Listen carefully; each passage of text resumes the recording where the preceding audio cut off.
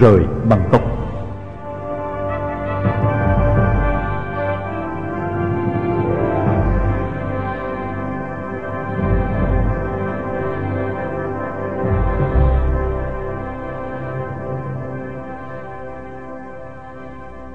Tôi đi vào một ngõ vắng và bất ngờ lạc vào một nhà ga xe lửa. Thầy kệ, trời sắp sáng, hãy nghỉ ngơi rồi tính sao. Tôi bò vào một toa xe lửa nằm riêng rẽ, phế bỏ, nằm vật xuống và đắm chìm vào giấc ngủ vùi.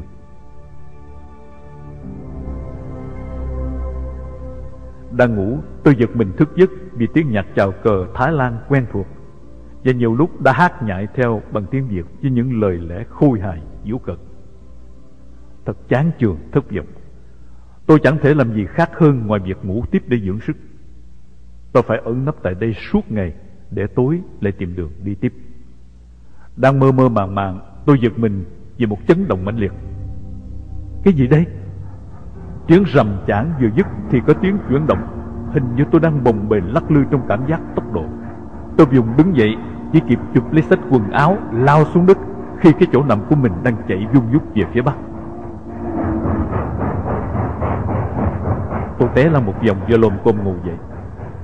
Hú hồn thì ra một đầu tàu vừa móc vào toa tôi đang ngủ kéo đi.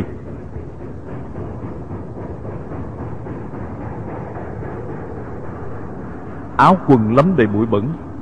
Tôi phải tìm nơi giặt giũ. Khu vực nhiều building, nhiều công nhân sở qua xa, có những tia mắt nhòm ngó nghi kỵ. Tôi mặc quần đùi, khoác chiếc áo thun còn sạch, tay xách bộ áo quần dơ giấy thản nhiên đi ra như một công nhân lao động vừa bốc dỡ hàng trở về. Ra phố, tôi vào một quán ăn sáng bình dân, định vào cầu tiêu để giặt đồ, nhưng quán nghèo không có toilet. Một người đàn ông Thái ngồi bàn đối diện nhìn tôi chăm chăm. Gì nữa đây? Tôi phân vân nghĩ ngợi.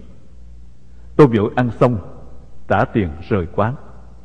Người đàn ông chặn tôi lại hỏi: Ông làm gì ở đây? Tôi làm ở trong nhà ga xe lửa. Giờ quá đi, mệt quá. Tôi bước ra cửa, y lật đật trả tiền, vội vàng đi theo tôi. Tôi nhanh nhẹn lẫn mình qua các đường hẻm lắt léo và bỏ rơi y. Khi cảm thấy an toàn, tôi trở lại đường lộ chính. Bỗng thấy y vừa quẹo xe Honda ở ngã tư trước mặt, lơ láo tìm kiếm. Tôi lủi vội qua cổng một ngôi nhà, ngồi bệt xuống một gốc cây, làm ra vẻ ngầu nghỉ mệt. Một bà cụ già từ trong nhà đi ra, nhìn tôi dò hỏi. Tôi mỉm cười chào bà, phân bua: Dạ, thưa bà, tôi đi làm về mệt quá. Xong tôi đứng dậy đi ra. Quanh co tránh né nhiều con đường hẻm, tôi quẹo về một mảnh đất bỏ hoang đầy bờ bụi. Tôi tìm chỗ ẩn nấp vì không thể đi lại ngờ ngờ ngoài đường với y phục như thế này. Ước gì có thêm một bộ đồ sạch sẽ, tôi đã tránh được nhiều rắc rối.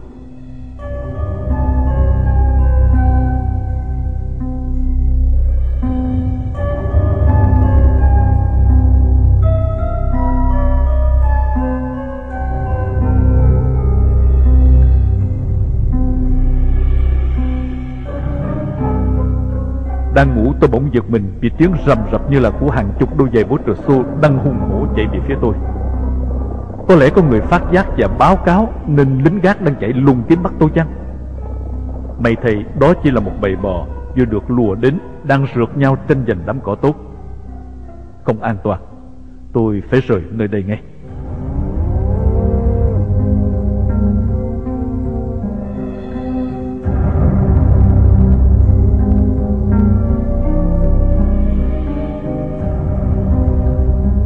Mớ tóc của tôi vốn đã quăn queo, bây giờ lại bù xù rối rắm vì đống hột cắt ké trong bụi gai tôi nằm nghỉ. Tôi ngồi gỡ vội bằng tay và bằng lượt. Hột ké dính đầy tóc khó gỡ. Cuối cùng tôi phải bứt đứt từng mớ tóc để nhặt sạch những bông gai kia. Lấy gương soi xem lại khuôn mặt, chùi sạch vết dơ. Tôi rời bụi đi tiếp. Bất ngờ sau khi qua khỏi hàng rào kẽm, tôi bắt gặp đường rầy xe lửa và một hố nước rộng xanh thẳm có dân chúng tắm giặt và câu cá khá đông. Tôi lựa một bến vắng, cởi hết áo quần tắm giặt kỹ càng và chậm rãi. Tôi định phơi khô áo quần, nhưng vì một người đánh cá đang trên đường đi về hướng tôi, nên đành mặc đồ ướt lên đường đi tiếp.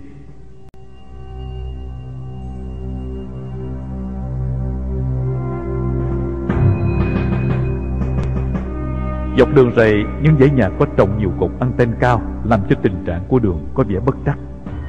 Đến một đường xa lộ cắt ngang qua đường rầy, tôi đổi hướng đi dọc theo xa lộ. Theo bản đồ thì đường rầy sẽ ở phía phải và cách xa đường xa lộ khoảng 30 cây số. Nhưng trên thực tế, đường rầy vẫn ở phía tây trái cho đến tận Kaga. Tôi chẳng hiểu tại sao. Xa lộ chạy hun hút giữa những rừng cao su mênh mông. Đây đó lẻ loi vài xóm nhà nhỏ. Tôi đi băng vào rừng tránh những ngôi nhà nằm gần đường. Càng về chiều, lượng xe cộ thưa thớt dần. Tại một trạm gác lớn, nhiều xe Honda bị chặn lại hỏi giấy, nhưng họ phóng chạy luôn. Tôi đi luồn giữa những đám cây gai góc càng lúc càng rậm, bước thấp bước cao, té lên té xuống, nhưng ráng đi thật nhanh để tránh trạm kiểm soát. Suốt đoạn đường tôi vẫn phân vân, không biết mình đã qua biên giới hay chưa, hoặc bao giờ mới đến biên giới.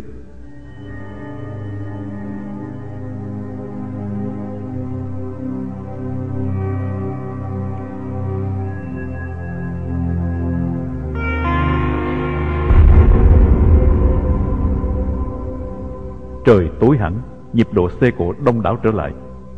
Ánh đèn xe chóa mắt phía trước và sáng lóe đằng sau. Những nơi có nhà cửa, tôi đóng vai người địa phương đi lại. Còn những vùng hoàn toàn trơ trọi hoang vắng thì sao? Một chiếc xe tuần tiểu sẽ nghĩ như thế nào về một kẻ đi bộ lang thang đầy khả nghi?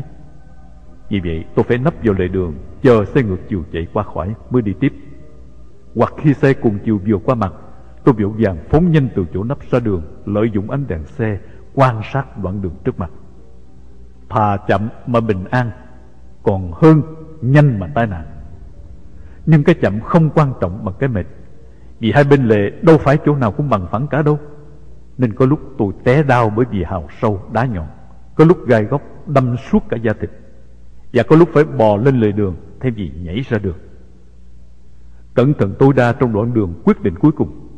Đang chạy thẳng, xa lộ bỗng bị chắn ngang bởi một con đường lớn và một dãy núi đồ sộ chễm chệ trước mặt. Quẹo trái hay phải? Tôi phân vân quan sát dấu kẻ giữa đường và quyết định rẽ trái. Từ đoạn đường này xe cộ bắt đầu vắng hẳn. Tôi đi theo đường, vừa đi vừa ngủ gật, mắt không mở nổi vì sự mệt mỏi đang đè nặng trên mi. Thỉnh thoảng tôi ráng hấp him mắt để xem mình có đi ngay ngắn trên đường không. Chỉ cần ngồi xuống là tôi có thể ngủ vừa một giấc cho đến ngày mai. Tôi phải thức phải đi, vì đây là đoạn đường sanh tử. Vì qua khỏi đây tôi có thể trút bỏ gánh nặng tù tội, gánh nặng ưu phiền của những ngày tháng vô vọng trong các trại tị nạn dọc biên giới Thái Lan.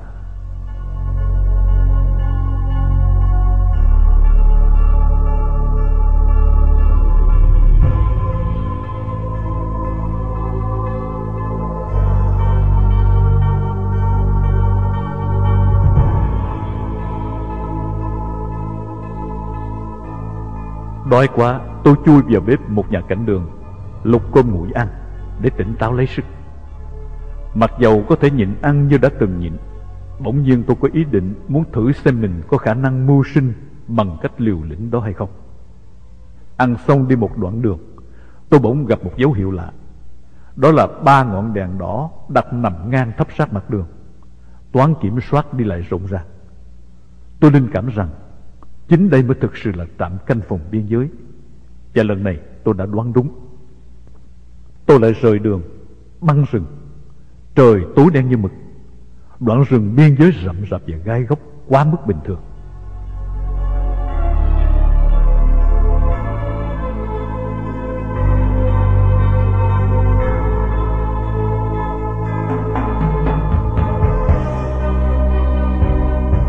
Tôi cố gắng nhiều lần tại nhiều vị trí khác nhau mà vẫn không thể tiến tới được. Không thể nào nằm chờ đợi cho đến trời sáng. Chỉ còn 200 thước cuối cùng, tôi vạch kế hoạch táo bạo vượt biên giới bằng cách đi xuyên qua khu vực đồn trú của lính biên phòng.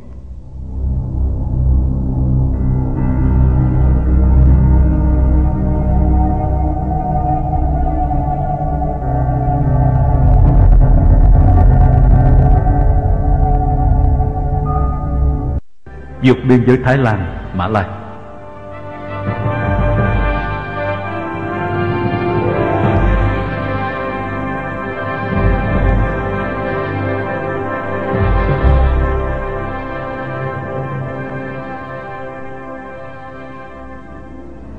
Khu vực quân sự kiểm soát biên giới thật ra lại quá nghèo nàn về hình thức so với một Bangkok đồ sộ hào nhoáng của Thái Lan.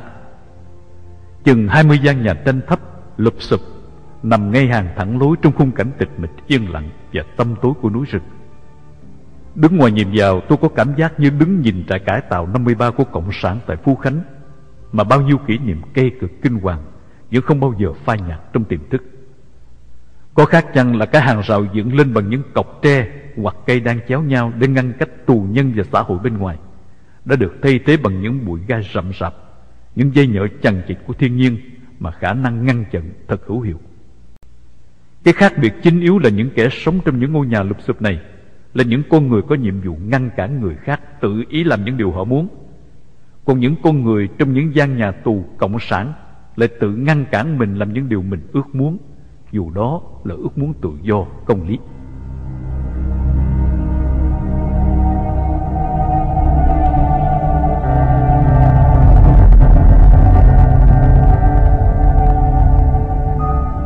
Sau một đoạn đi men theo mép đường lộ chánh mà thỉnh thoảng tôi phải ngồi thụp xuống hoặc chớp nhoáng lách vào bờ bụi bên lề đường để tránh né những ánh đèn pin loang loáng từ xa hay những bước chân xào xạc trên sỏi của toán tuần tiểu.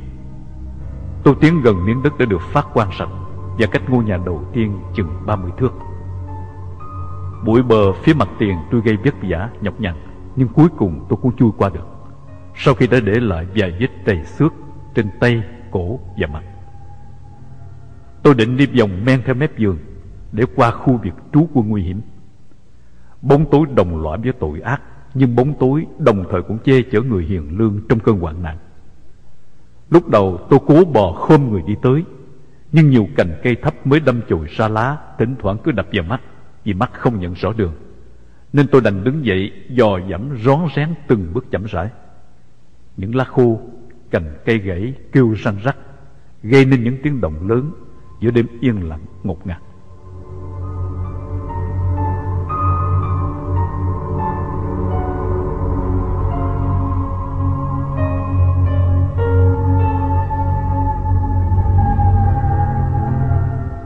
Bước đi chân thấp chân cao, hụt hẫng và thế đất gồ ghề làm tôi nhiều lúc chúi mũi, nên lượm khúc cây còn tốt làm gậy để dò đường và để làm vật nương tựa giữ thăng bằng. Cuối cùng tôi quyết định đi xuyên qua giữa hai dãy nhà sát bìa rừng, vì vẻ hoang vắng tăm tối và bất động như chìm đắm trong giấc ngủ vùi mê mệt. Có gian nhà như nơi chứa dụng cụ, có gian như phòng ăn tập thể. Có lúc đi nép sát hiên nhà để tránh lộ hình tích, có lúc tôi lại đi thông thả trên lối đi như chính mình là người cư ngụ trong khu vực đó, cần đi vệ sinh ban đêm hoặc đang đi kiểm soát. Tôi đã vượt được nửa đoạn đường hiểm hóc, bỗng có tiếng chó sủa dồn inh ỏi. Con chó tinh khôn bám sát theo tôi để báo động, và tiếng chân chạy lịch bịch, đèn pin lóe sáng. Tôi mỉm cười tự nghĩ, yên chí, ban ngày ban mặt ông còn chạy an toàn dưới làn đạn truy đuổi.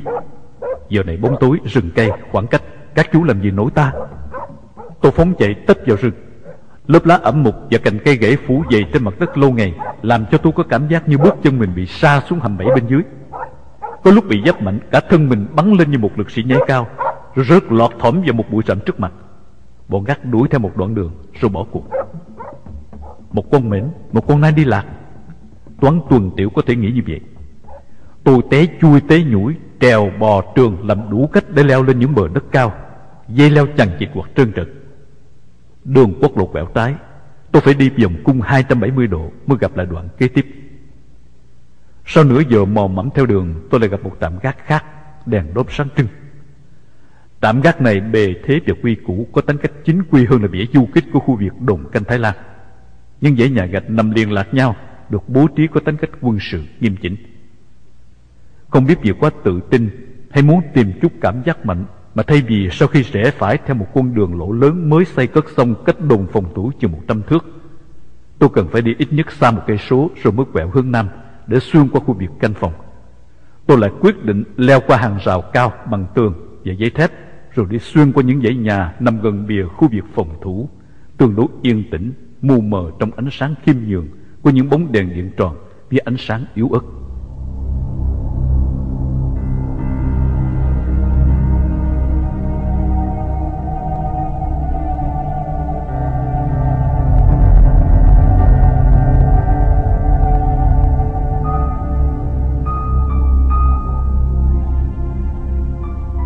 Lính gác cộng sản thường lười biếng vì cuộc sống kham khổ khắc nghiệt làm cho họ mệt mỏi. Lính các nước tư bản cũng lười biếng, nhưng trái lại, vì đời sống tương đối đầy đủ thỏa mãn chỉ gây cho họ ý tưởng thích hưởng thụ và mệt mỏi vì sự hưởng thụ.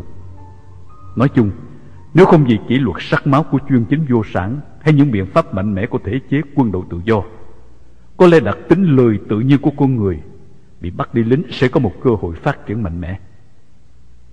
Nước sông công lính hay là nước sông công tù cũng có lẽ phát sinh từ ý niệm đó. Đã từng gần 10 năm sống trong quân đội, cũng như gần 6 năm nghiên cứu binh lính cộng sản qua các trại tù, tôi có cảm giác không ái ngại khi vượt qua những trở lực do sức người tạo ra. Chỉ có những hệ thống kiểm soát bằng máy móc điện tử mới tương đối có hiệu lực ngăn chặn những công tác đột nhập. Len lỏi qua một số gian nhà bên ngoài cùng, tôi tiến đến một nơi hình như là nhà bếp và chỗ tạm chứa đồ phế thải trước khi chuyển đi đổ rác. Tôi bỗng vô ý đạp lên những vỏ đồ hộp vứt bỏ ngổn ngang. Tiếng kêu giòn lốp bốp của kim loại làm cho một tên lính nằm tầng gác trên lưu ý. Có lẽ y vừa thức giấc vì có tiếng y đằng hắn. Tôi rón rén đi tiếp, cẩn thận tránh né, nhưng vì tối trời, tôi lại đạp lên những cái hộp rỗng khác. Tiếng dép lẹp xẹp trên gác chạy xuống khẩn trương. Tôi đành phóng chạy nhanh như cắt. Khu vực nằm giữa ruộng nước và sình lầy, tôi phải lội nhanh qua đám đất ruộng trống trải. Đất bùn sền sệt, cố níu kéo lấy chân kẻ đang cố chạy trốn chết. Tôi bươn bả lộ bị bõm một hồi lâu và ra khỏi khu vực nguy hiểm. Giặt kỹ đôi giày và ống quần bết bùn, rồi vòng ra đường cái, tiếp tục đi qua các xóm nhà nằm rải rác, ngái ngủ. Đến gần sáng, tôi tìm một bụi rậm nghỉ lưng.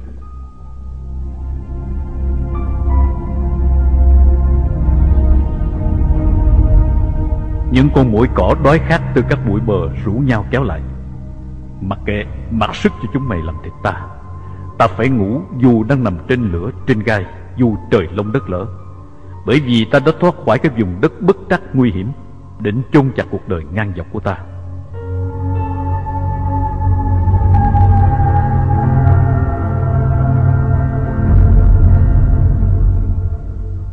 Nằm ngủ nướng nhàn hạ, trong khi xe cộ và người đi đường đã rộn rịp ngoài lộ, tôi hoàn toàn hồi phục.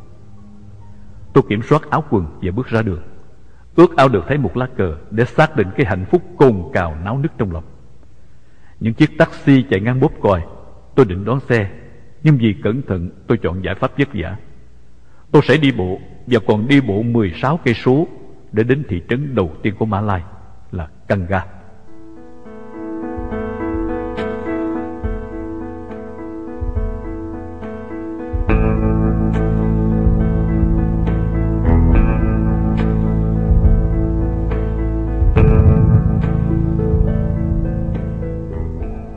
Hai bên đường có những trạm nhỏ, vừa làm bus stop, vừa làm nơi bán các món quà vặt. Những người đàn ông da nâu để râu mép trông lạ mắt. Dân trong vùng hiền lành cởi mở. Một chiếc xe cảnh sát màu đen chạy ngược chiều. Những phụ nữ mặc trang phục Hồi giáo.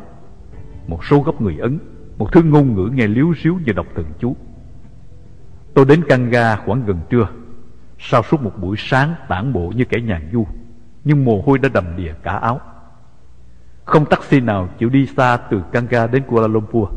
Tôi đành phải đợi chuyến xe buýt 8 giờ 30 tối. Tôi thay đổi nhiều quán nước để chờ giờ lên đường. Vừa mới khổ vì khát khô cả cổ họng, bây giờ lại khổ vì uống nhiều nước đầy hơi tức bụng. Tôi vào công viên giữa thanh thiên bạch nhật, cởi quần jean vá lại cái đũng quần. Bởi quá trình leo trèo té trượt đã làm rách toạc cả một khoảng lớn, và bôi một chút thuốc mỡ vào mông và háng đang phòng rác ê ẩm. Lại vào cine để giết thì giờ. Tôi chỉ đường cho một người anh du lịch đang tìm ngân hàng, luôn tiện nhờ đổ dùm số tiền bạc còn thừa. Nhớ cái lần nhức tim buổi sáng khi mới bước vào quán ăn đầu tiên. Một thanh niên ngồi đối diện cứ thỉnh thoảng liếc nhìn tôi. Ăn xong tính tiền, tôi vừa bước đi thì bị kêu lại. Ngạc nhiên tưởng ăn xong phải dọn dẹp bàn như kiểu Mỹ. Tôi lật đật qua những giấy napkin gom lại, thì người này chỉ vào đĩa ra dấu. Té ra tôi bỏ quên số tiền lẻ thối lại lần trước. Ôi người bạn Mã Lai ơi, sự lịch sự và thân hữu của bạn làm ta phải nhức tim mấy phút.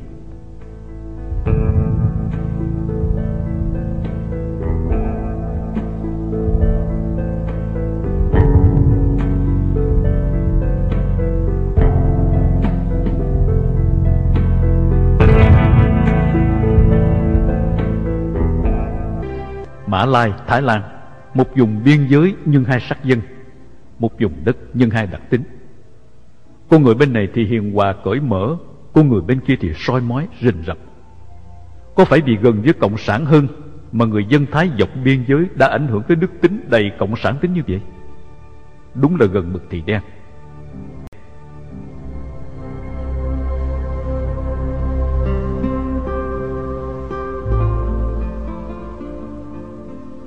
Tôi đi tìm bia uống để lấy hứng khởi, nhưng Kanga hay Kuala Lumpur hay Mã Lai nói chung hạn chế bia và rượu theo quy luật của đạo hồi. Tôi ngồi nhìn những thiếu nữ mặc quốc phục bằng voan màu xanh hoặc trắng, có khăn choàng mặt, vừa kín đáo vừa bí ẩn. Đạo hồi có ảnh hưởng lớn trên mọi sinh hoạt của người dân Mã. Tôi leo lên xe buýt Aircon với vài người khách lẻ tẻ, chẳng bù với xe buýt Sài Gòn, những loại xe liên xô chật chội như cá hộp, khó khăn tìm một chỗ đứng, và nhờ vậy đắm móc túi, mặc sức tung hoành, dù là trong túi người dân chỉ còn bạc cắt. Và những chàng có máu dê mặc tình dở trò sờ soạng. Sự đói khát cũng không ảnh hưởng đến bản tính dê cụ. Sau cái đói khổ, tôi vừa gặp cái no khổ, và hiện tại là cái sướng khổ. Tôi sướng khổ vì hệ thống máy lạnh quá mới, xe lại ít khách, làm cho tôi rét run cầm cập suốt đêm trăn trở. Tiếc những đêm hạnh phúc nằm lăn lóc giữa rừng sâu, say sưa trong giấc ngủ tuyệt vời. Đường quốc lộ hẹp nên dù chạy một mình giữa canh khuya vắng, xe buýt chưa sử dụng được hết khả năng tốc độ. Xe chạy qua một vài trạm gác một cách bình yên, mặc dầu có lần tôi thấy thoát ruột vì xe ngừng lại quá lâu.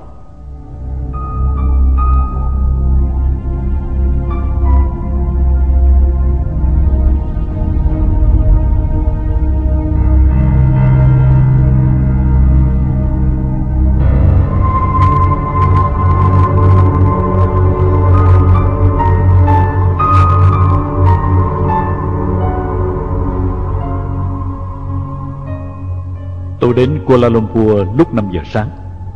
Một thanh niên ngồi cạnh bập bẹ nói tiếng Anh mời tôi về nhà chơi. Tôi từ chối để được đi bát phố một mình. Tôi vào một tiệm tàu ăn sáng. Người Tàu ở đâu cũng vậy, thú ăn uống là một đặc điểm dân tộc tính. Tôi kêu một bàn la liệt đủ loại, bánh bao, xíu mại, bánh cuốn, dầu cháo quẩy, vân vân. Chẳng cần biết tên món ăn, thấy món nào hấp dẫn là tôi chặn xe lại để ăn thử. Ăn đến ớn và trả tiền cũng ớn.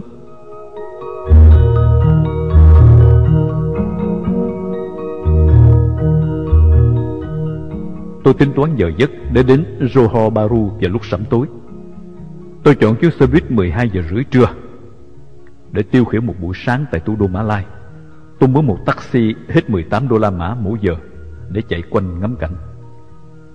Kuala Lumpur không tấp nập nhộn nhịp như Bangkok, nhưng những building chọc trời nằm lẻ loi đây đó tạo nên một dáng dấp riêng, một vẻ đẹp hòa nhã.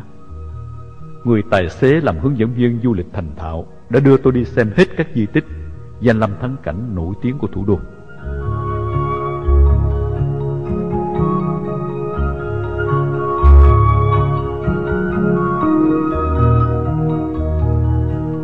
Bangkok chật chội ngộp thở với nhịp sống vội, còn Kuala Lumpur thì khoáng đãng rộng rãi với những bãi cỏ, những đồi, vườn cây xanh tươi mát mẻ.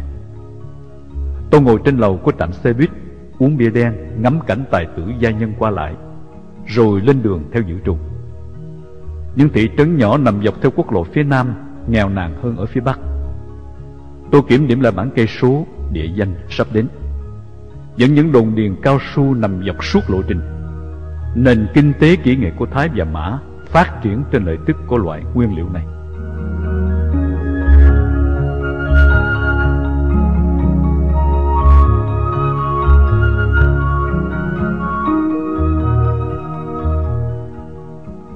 Xe dừng dọc đường để khách ăn chiều.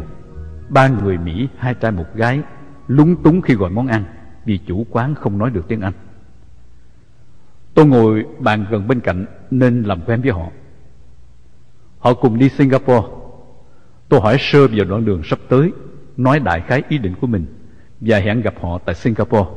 Họ ngạc nhiên và không tin.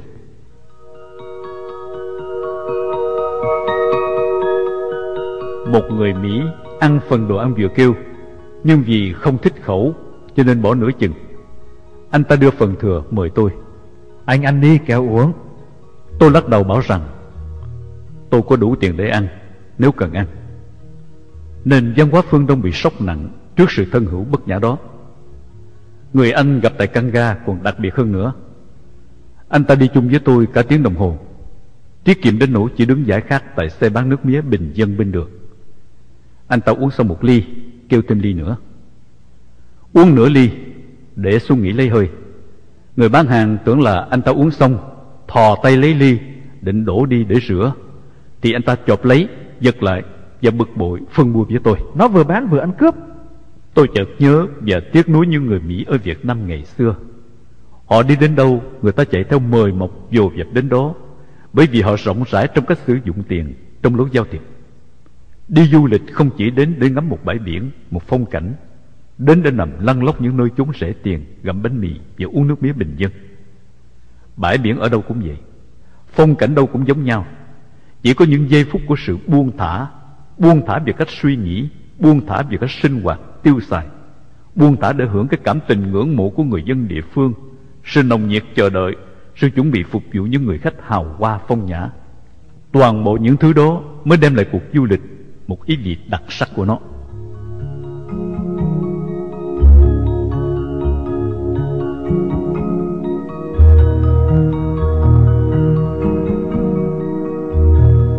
Hồi trước mỗi lần đi chơi ở một nơi nào, điều thú vị nhất vẫn là sự đón tiếp ân cần nơi tôi đến.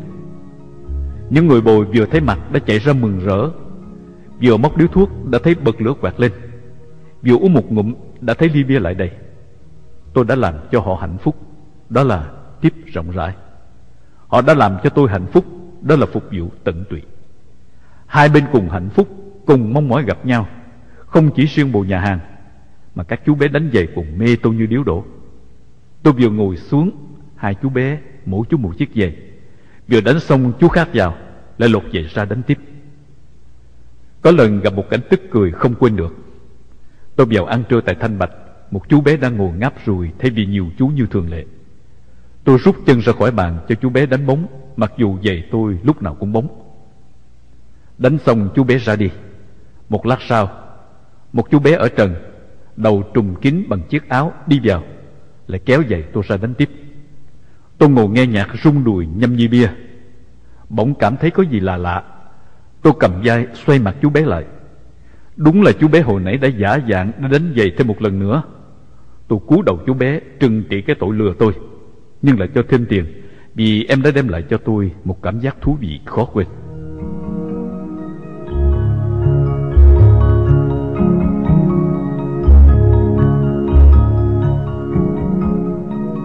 Tôi cảm thấy hạnh phúc vì cái hạnh phúc của những kẻ nghèo khổ khi gặp mình. Cái giới thứ ba thỉnh thoảng cũng được nằm mơ một lần, là những người ăn xin. Đôi khi gặp lúc yêu đời, tôi kéo một anh chàng ăn mày vào ngồi chung bàn với mình, cho anh ta tự do ăn uống tùy thích. Xong xuôi tôi còn bắt ép anh ta ăn ráng thêm để hưởng cái thú no khổ. Tôi tiếc mình không phải là một ông tiên có phép màu để thỏa mãn những điều ước của những người cùng khổ bất hạnh. Thỉnh thoảng trong khả năng, tôi cũng cố gắng tạo những niềm vui lạ, những hạnh phúc bất ngờ cho họ.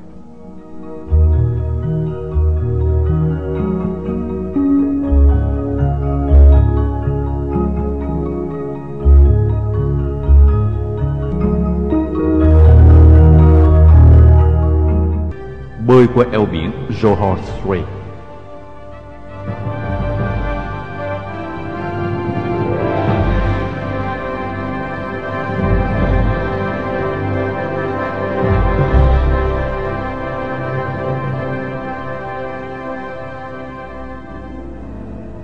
Xe chạy rồi dừng lại đổ xăng, rồi chạy tiếp. Tôi cứ tưởng tượng giữa Johor Bahru và bờ biển là một cánh rừng hoặc những bãi cát rộng.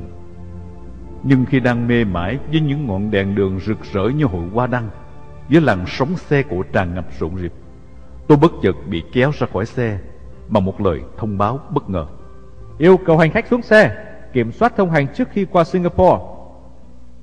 Tôi bước xuống, đi ngược hướng những người hành khách khác, đứng lẫn lộn ở một bãi đậu xe cách trạm xét giấy chừng 70 thước để quan sát. Cảnh sát quan thuế, cảnh sát sở di trú đứng nhung nhúc trong một phạm vi chật hẹp. Phải là kiến mới lọt qua được chỗ này mà không có passport.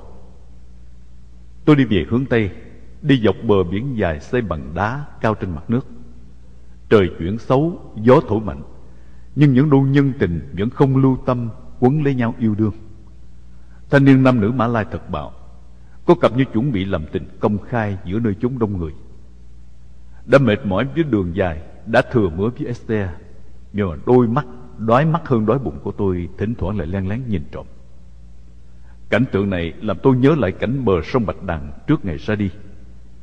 Sài Gòn xã hội chủ nghĩa cũng táo bạo vô cùng. Hoàn cảnh khó khăn đã làm cho giá cả tình yêu càng ngày càng rẻ mạt. Một tô hủ tiếu, một chầu cine, một cuốc xe Honda cũng làm nên một cuộc tình vội nhưng đầy đủ thủ tục và nghi thức. Những cô gái vị thành niên trốn vùng kinh tế mới về thành phố, hàng đêm tụ tập níu kéo khách qua đường. Từ khu nhà ga xe lửa Sài Gòn, khu Tao Đàn, khu Hồng Thập Tự, công viên trước Quốc hội đến nhiều nơi khác, giá bình dân chỉ $1 một đêm. Sài Gòn giờ đây hàng đêm lăn lóc bao nhiêu cặp tình nhân trẻ dọc theo bờ sông Bạch Đằng. Sự sống trở nên điên cuồng vỗ vã, bởi vì đời sống đã thành vô nghĩa, bởi vì tương lai mờ mịt ngoài tầm tay, bởi không còn biết được sống bao lâu nữa.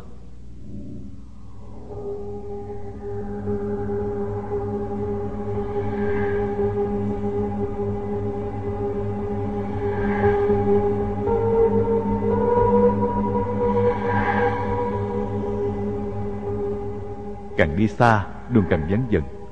Rải rác đó đây, những cặp tình nhân cuối cùng cũng đang vội vã rời bờ biển hẹn hò, vì giông gió đã chuyển hướng, sấm sét đang gầm thét, sẵn sàng giáng cơn thịnh nộ bất ngờ. Huyền thoại và đội tuần tra biên giới và đội đặc nhiệm chống buôn lậu thuốc phiện đã làm cho sự toan tính chuẩn bị quá chu đáo cẩn thận của tôi trở nên khôi hài. Nothing is easy, but nothing is impossible. Tôi lặp lại câu châm ngôn của mình và bắt đầu cởi quần áo chuẩn bị. Tôi chọn lựa, bỏ bớt một số đồ, xong nhát đồ vào xách tay choàng qua vai. Nhìn hướng vào bờ biển Singapore khoảng cách trên 3 cây số, tôi chọn một ngọn đèn sáng nằm tách riêng ra để làm chuẩn. Thời tiết bất ngờ xấu đã làm cho cuộc vượt biển thập phần khó khăn. Tôi bơi một mình giữa vùng biển mênh mông giá lạnh, sóng gào gió thét. Sự chiến đấu sinh tồn hoàn toàn độc lập nhiều năm tháng, lúc nào cũng lặng lẽ cô đơn trong sự bình tĩnh và tự tin. Tôi mỉm cười tự nhủ: Lý Tống, bạn là người hạnh phúc trọn vẹn, bởi vì hạnh phúc và bất hạnh của bạn không chia sẻ được. Sóng biển vỗ cao mạnh từ hướng trái, tôi phải bơi nghiêng một bên, cần cổ mỏi rã rời. Những con cá nhỏ hay những đám rong rêu gây những cảm giác nhờn nhợt rờn rợn nơi lòng bàn tay quạt nước. Túi xách ngắm nước càng lúc càng nặng và chìm dần. Cứ mỗi động tác tiến tới, dây choàng lại giật mạnh vào cổ, như con chó muốn chạy nhanh bị người chủ già giật giữ lại. Tôi ngoảnh đầu lại vẫn còn thấy mình đang ở bên nửa hải phận của Malai. Tôi đã uống 3 chai 7-Up trước khi xuống nước, nhưng cái mệt quá độ làm cảm giác khô đắng ở cổ cứ ngai ngái nhột nhạt muốn buồn nôn. Bơi hoài, bơi mãi, bờ biển Singapore nhòe nhoẹt mơ hồ. Ngọn đèn chuẩn chập chờn di động, bờ bãi mênh mông chìm đắm trong ánh sáng tù mù. Có đèn chuẩn, hướng bơi vẫn còn bị lệch vì sóng đánh dạt về một phía. Nếu cứ bơi bừa, không hiểu tôi phải lạc lõng giữa biển đen bao lâu nữa. Sóng dạt từ trái và tôi phải bơi Ancrab.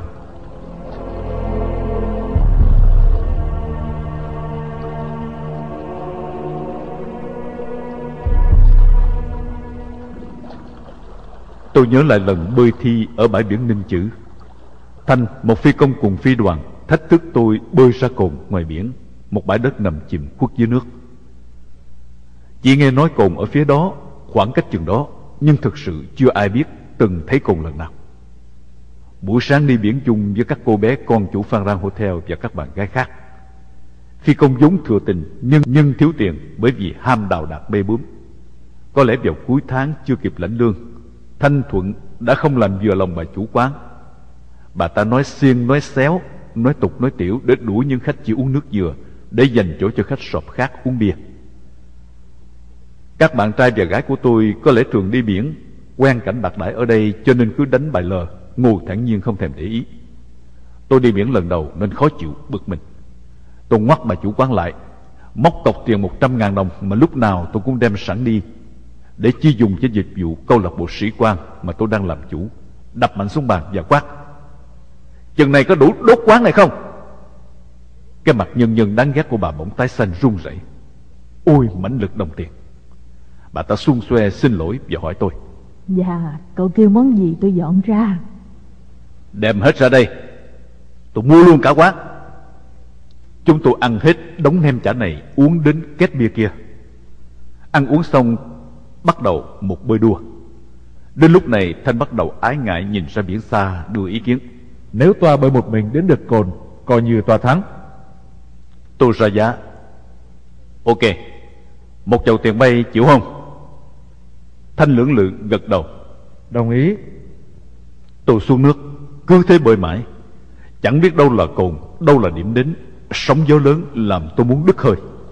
Tôi cứ bơi, tôi đuối sức đến ỉa chảy luôn trong quần, nhưng vẫn cương quyết tự nhủ: "Lý Tống, toa phải bơi tiếp. Hoặc toa chết trên biển này, hoặc toa chiến thắng."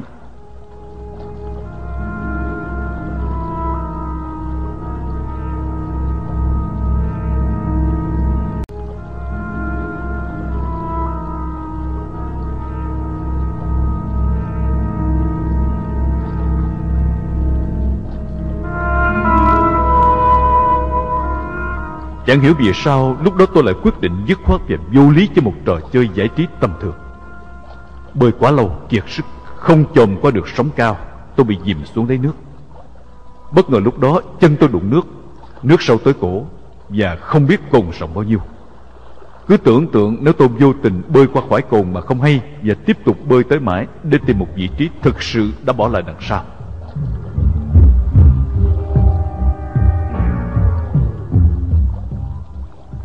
Tôi cởi quần giặt sạch sẽ và đưa cao làm cờ vẫy ra hiệu. Các bạn phía trong vẫy trả lời. Tôi nghĩ mệt hơn nửa tiếng đồng hồ mới lại sức bơi vào bờ. Đến bờ tôi không đứng nổi, hai chân run đánh lập cập vào nhau. Tôi khuỵu xuống, bò lên khỏi mặt nước. Vừa lúc Thanh thuận chạy lại, đồng đồng kẻ chiến thắng lên vai chạy quanh bãi biển.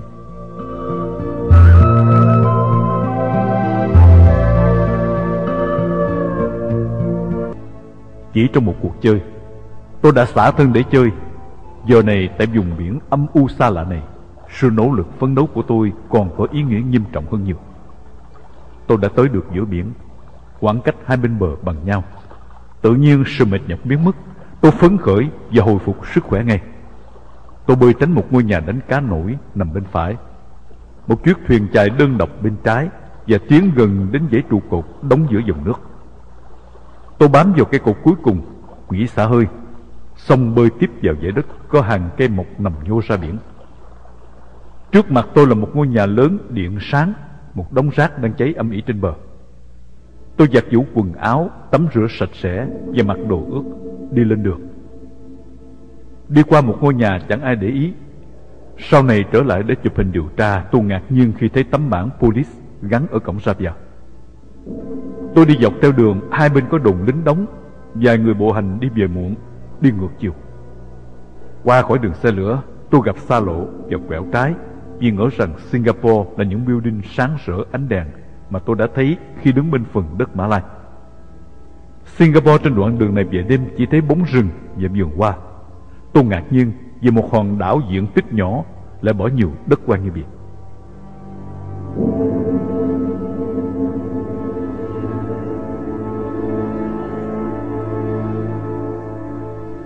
Chừng 4 cây số, xe cộ dồn cục ung trước mặt, chờ đi Mã Lai. Woodland, Newtown. Tôi đọc tên địa danh trên bảng hiệu chỉ dẫn. Định đi dạo một vòng, nhưng vì đã khuya, mọi sinh hoạt đều ngưng nghỉ, trừ xe cộ lưu thông trên xa lộ. Tôi vào Woodland Garden tìm chỗ ngủ, vòng lên một tháp xây cao, ngắm nhìn toàn cảnh chung quanh, rồi đi xuống về hướng cái chòi gỗ chìm khuất trong bóng tối. Một tay bụi đời ngủ say trong chòi thứ nhất. Một cặp tình nhân vội vã rời nhau khi thấy tôi đi qua trong chòi thứ hai. Chòi thứ ba vắng người. Tôi vào chòi thứ tư, kín đáo, quần áo vẫn còn ẩm ướt, giằng co giữa cái lạnh và muỗi. Singapore thật đẹp nhưng cũng thật nhiều muỗi. Gió đêm rì rào, tê tái thịt da đã bở vì ngâm nước lâu. Mặc áo ướt thì lạnh, cởi áo thì bị muỗi. Tôi đành ở truồng và ngồi trùm áo quần bao phủ lấy toàn thân. Cái lạnh và muỗi cùng những xúc cảm dào dạt làm cho tôi trằn trọc, không thể nào ngủ được. Bỗng có tiếng giày đi lại. Tôi ngồi lặng yên. Cảnh sát tuần tra. Tôi lo lắng toan tính. Có lẽ nào tôi lại bị bắt tại đây?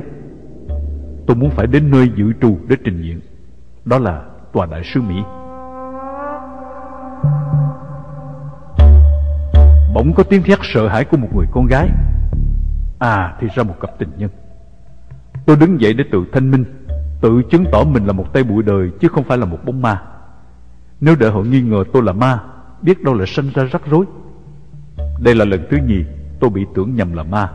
Một con ma bất đắc dĩ bởi vì đống quần áo trùm phủ kín người.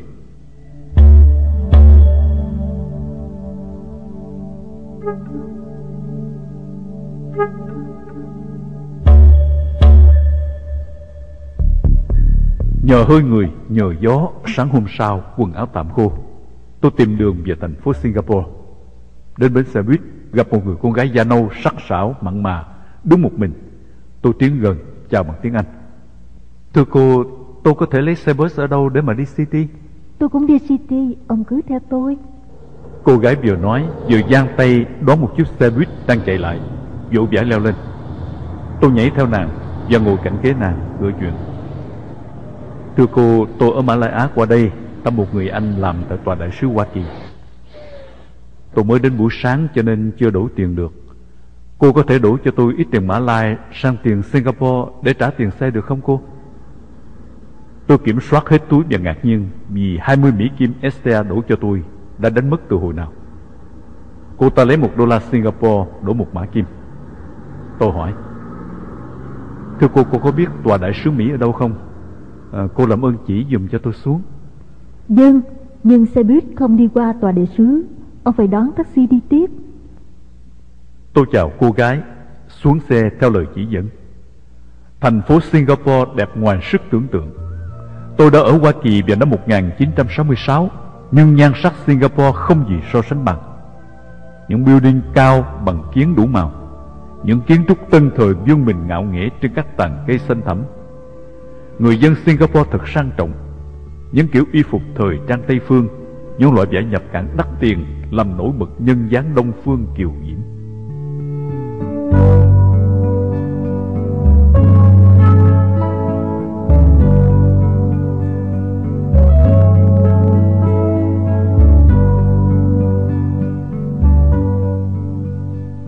Tôi chưa đến tòa đại sứ Mỹ vội. Tôi phải đi ngắm cảnh, ngắm người cho thỏa thích. Đường phố sạch như chùi bóng. Bỗng gặp một bảng hiệu thân mến, Sài Gòn Restaurant. Mừng rỡ biết bao khi thấy chữ Sài Gòn thân thương, khi sắp gặp những người đồng hương yêu dấu. Tôi lên cầu thang tìm quán. Một bà cụ mở cửa mời tôi vào. Còn sớm lắm, quán chưa mở cửa, cậu ngồi tạm đi. Thưa dì ở đây lâu chưa? Từ ngày mất Sài Gòn đến nay, tôi định cư tại đây luôn. Cậu ở đâu mới đến vậy? Tôi kể sơ chuyến đi của mình và hỏi ý kiến bà. Cậu ngồi chơi nha. Chút nữa bà chủ quán đến. Bà chủ có chồng người Mỹ, mới qua đây mở quán làm ăn đó. Sau đó bà chủ đến. Bà chủ là một người đàn bà còn trẻ, nhan sắc trung bình. Tôi đang chờ đợi được chào hỏi niềm nở như bà cụ đã dồn dã với tôi. Nhưng ngược lại, bà chủ lạnh lùng và khó chịu khi nghe chuyện tôi do bà cụ giới thiệu. Sao ông không đến trình diện ở trại tị nạn đi? Thưa bà, tôi muốn trình diện tại tòa đại sứ Mỹ. Bà có thể chỉ đường dùm hoặc là hướng dẫn dùm được không? Xin lỗi, tôi đang bận. Bà chủ nói sẵn và bỏ vào trong. Một cảm giác đau đớn xâm chiếm tâm hồn. Ôi người đồng hương ơi, có lẽ nào chỉ có những người nghèo mới thương mến ân cần, mới thương yêu người đồng bào của mình? Bà cụ nhìn tôi thương cảm, khuôn mặt bà xúc động, đau đớn. Cậu đừng có buồn, những người giàu họ đều như vậy cả. Không, tôi không tin điều đó.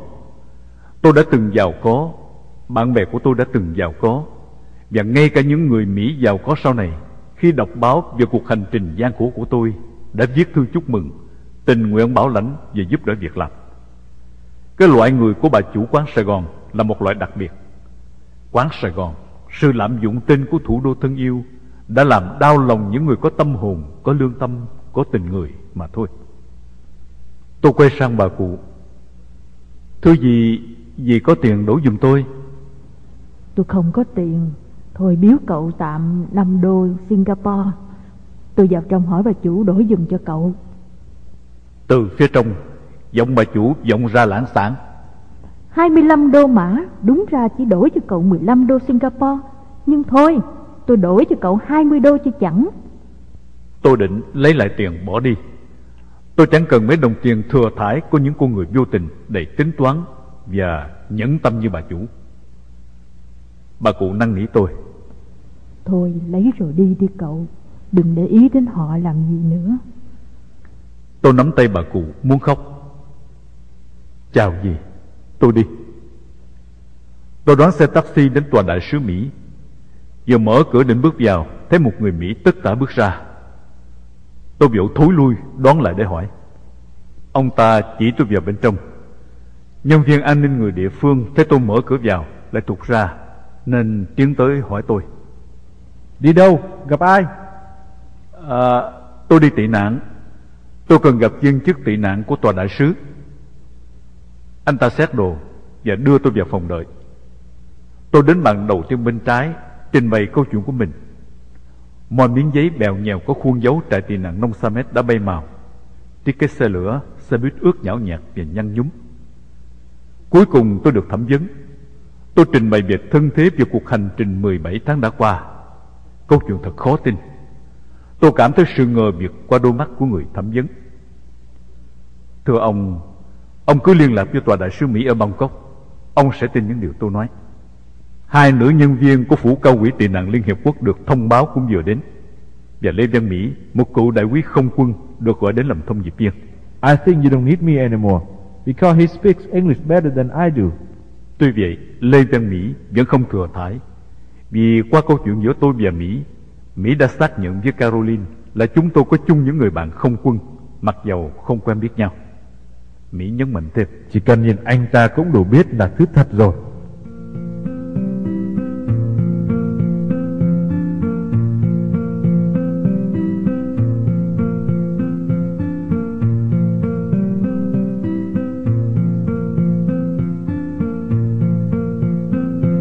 Nhà tù Singapore.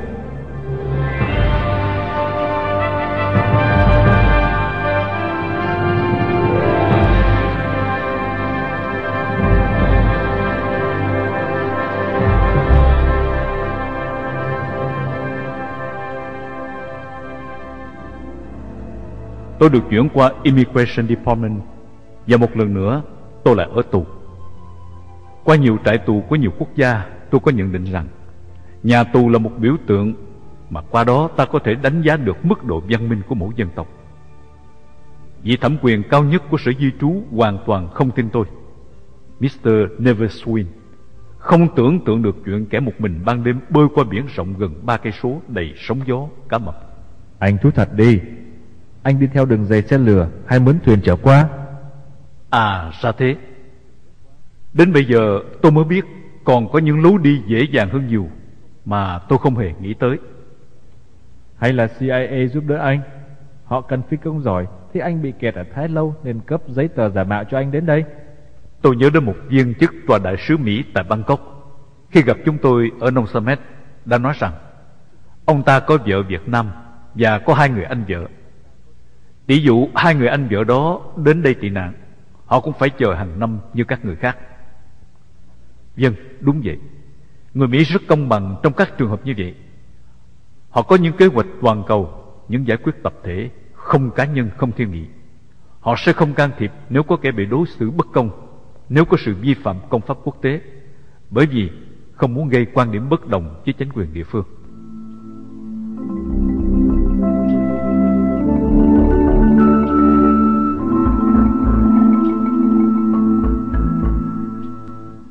Người điều tra viên đưa tôi trở lại hiện trường. Đây ụ xi măng, đây hàng cây nhô ra biển, đây những hàng cột. Tất cả đều chính xác hoàn toàn. Thật cũng may, nếu tôi xuống và lên bờ ở những chỗ khác, Làm sao tôi diễn tả được những điểm chuẩn rõ ràng, chính xác để cho họ tin? Tại sao anh bỏ Việt Nam và bỏ Thái Lan trốn qua đây? Tôi vượt ngục tại Việt Nam bởi vì tôi chưa muốn chết như một người hùng trong ngục tù cộng sản. Tôi trốn thoát tại tị nạn Nông Sa Mét bởi vì tôi đã chán sống với một đời sống của một thằng ăn mày vô vọng tại đó.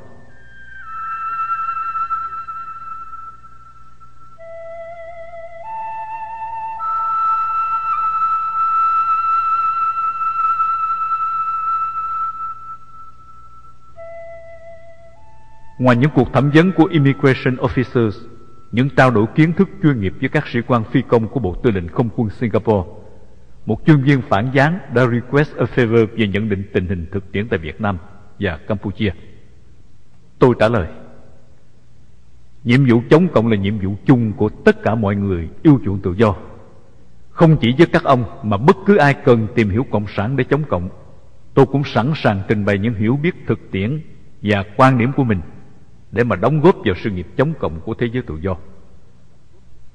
Tôi viết một bản báo cáo 20 trang bằng tiếng Anh đề cập đến tình hình về các mặt quân sự, chính trị, kinh tế, xã hội, tinh thần của cán binh cộng sản, của dân chúng tại Việt Nam, của bộ đội Việt Nam tại Campuchia và những hiểu biết về các lực lượng kháng chiến quân Khmer hiện tại. Chuyên viên này nhấn mạnh: có thể đánh cộng sản được không? Đánh như thế nào? Đó là một câu hỏi mà thông thường những ai ít nghiên cứu về chủ nghĩa cộng sản trên lý thuyết và hoàn toàn mù tịt cộng sản về thực tiễn thường hay thắc mắc. Nói theo Nguyễn Thái Học, đánh cộng sản khó, không khó vì cộng sản khó đánh, mà khó vì lòng người sợ cộng sản và không dứt khoát để đánh cộng sản.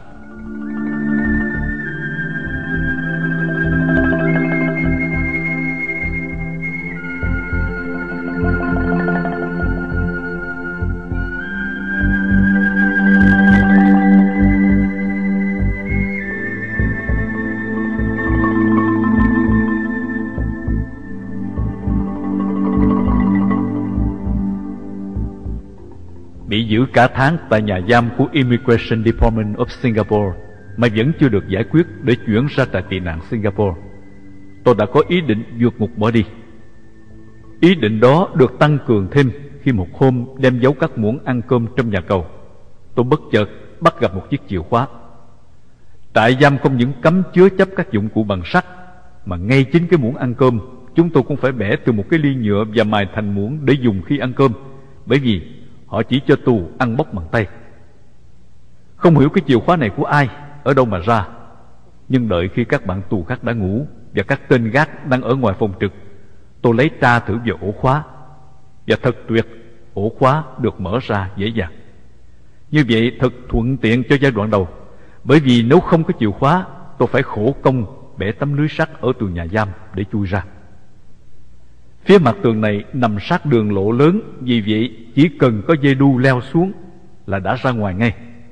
Tuy nhiên đi lối này khó khăn, bởi vì tấm lưới sắt khá dày và con đường bên ngoài lại tấp nập nhộn nhịp. Nếu mở khóa trốn theo đường bên trong thì tôi lại phải tìm cách mở thêm một cánh cửa sắt khác. Cửa sắt này cuối dãy hành lang và có cầu thang đi xuống sân chính nằm giữa các phòng làm việc của cơ quan Immigration. Đối diện với cánh cửa sắt này là một cánh cửa sắt khác nằm đầu hành lang. Cánh cửa thường được dùng để đưa tù ra vào, và cạnh đó khuất bởi góc tường là phòng trực của các lính gác nhà giam. Dự trù một đêm tối nào đó, tôi sẽ dùng chìa khóa lượm được mở thử cánh cửa sắt cuối hành lang. Nếu mở được, tôi sẽ tẩu thoát. Trốn đi đâu? Đó là câu hỏi được giải đáp dễ dàng khi có hai người lính hải quân Mỹ vừa bị đem nhốt chung phòng vào một buổi chiều tối. Hai anh lính trẻ thuộc hàng không mẫu hạm Hoa Kỳ ghé bến tại Singapore, bỏ tàu ra Singapore chơi mà không có giấy phép. Tôi hỏi dò thì được biết hàng không mẫu hạm đậu không xa lắm từ cảng Singapore. Như vậy tôi sẽ trốn về bến cảng và bơi ra hàng không mẫu hạm để xin tị nạn. Tôi nghĩ rằng hạm trưởng và các phi công mẫu hạm sẽ thông cảm và sẵn lòng giúp đỡ một phi công đồng minh cũ. Lên được mẫu hạm là lên được phần lãnh thổ chủ quyền của Hoa Kỳ. Như vậy Singapore sẽ không có quyền làm khó khăn tôi, và tôi sẽ được đi Mỹ dễ dàng, nhanh chóng. Nhưng ý định chưa kịp thực hiện thì tôi đã được gọi thông báo chuẩn bị lên đường đi trại tị nạn Galang ở Indonesia.